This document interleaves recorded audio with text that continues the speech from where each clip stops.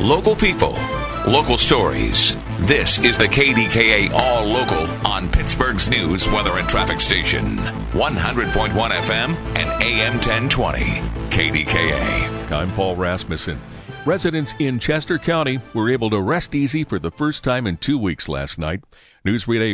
NewsRadio KDKA Shelby Cassesse has details on how the manhunt for Danelo Cavalcante finally came to a close. Authorities used a heat signal to track Cavalcante to South Coventry Township. They surrounded him, and as he tried to get away, a dog subdued him. That hero is 4-year-old Yoda, a Belgian Malinois from the Border Patrol team. Local dog trainer Paul Anthony told the Big K Morning Show, dogs like Yoda are trained from the time they're puppies. They raise them up just like we do in Little League baseball or football, something like that. They take the best puppies from there, they go to the next level, and then they start them in tracking, area searches, apprehension, drug or bomb detection. Time was running out in the search. Cavalcante told officials in an interview he planned to carjack someone and head to Canada in the next 24 hours. Shelby Cassesse, NewsRadio KDKA. The man arrested at the downtown bus station accused of trafficking $1.6 million worth of fentanyl is thought to be in Mexico.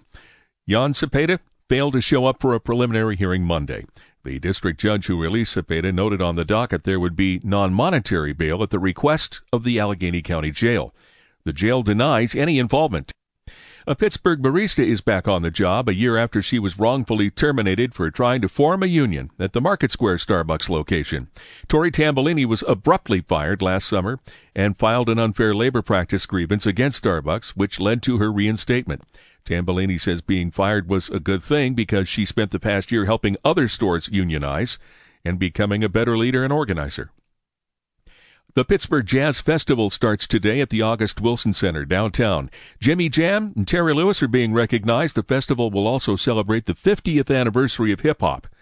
Urban League of Greater Pittsburgh President and CEO Carlos Carter says there's more than one venue. So it'll be at the August Wilson Center. Then we'll also have things at the Highmark Stadium, Station Square, and it's always a good time to see people enjoy good music and dance, laugh, and just have fun. The Jazz Festival runs through Sunday. You can see the daily lineups and buy tickets at pittsburghjazzfest.org. Some good news now regarding the local convention and sports event booking business.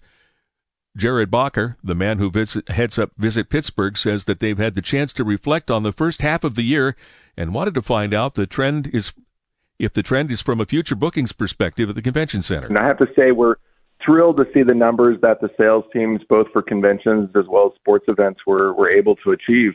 Up 127% from a booking standpoint over 2019, so we're making good progress. Bacher says they're focused now on building back the volume of large-scale events. 2 people accused of impersonating volunteers of the Greater Pittsburgh Community Food Bank have been arrested. 59-year-old William Robertson and 55-year-old Diane Plymeyer are accused of collecting donations at Ribfest and other events and then pocketing the cash. Both suspects are facing multiple theft and conspiracy charges.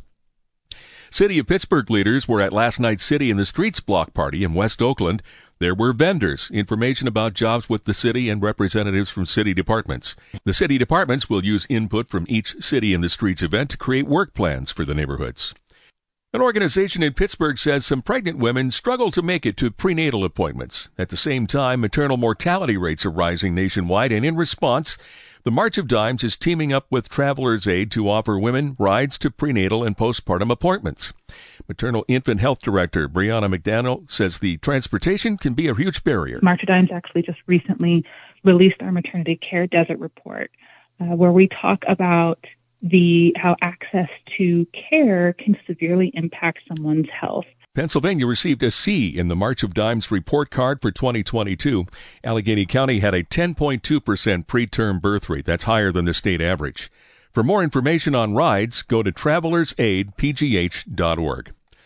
Former Steelers running back and U.S. Army veteran Rocky Bleier is receiving the Semper Fidelis Award tonight. It'll happen at the Marine Corps Scholarship Foundation Steel City Awards Dinner. That's at the Fairmont Hotel. On the Big K Morning Show, Bleier said it's an honor. It's a great organization, and I'm so happy and pleased to obviously be able to accept this award and given by the Marine Corps.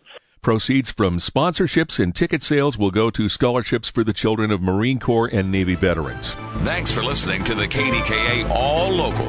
You can follow or subscribe to this podcast in the Odyssey app or wherever you get your podcasts. For the latest breaking news, traffic, and weather, be sure to tune in to KDKA or download the Odyssey app to take us with you wherever you go.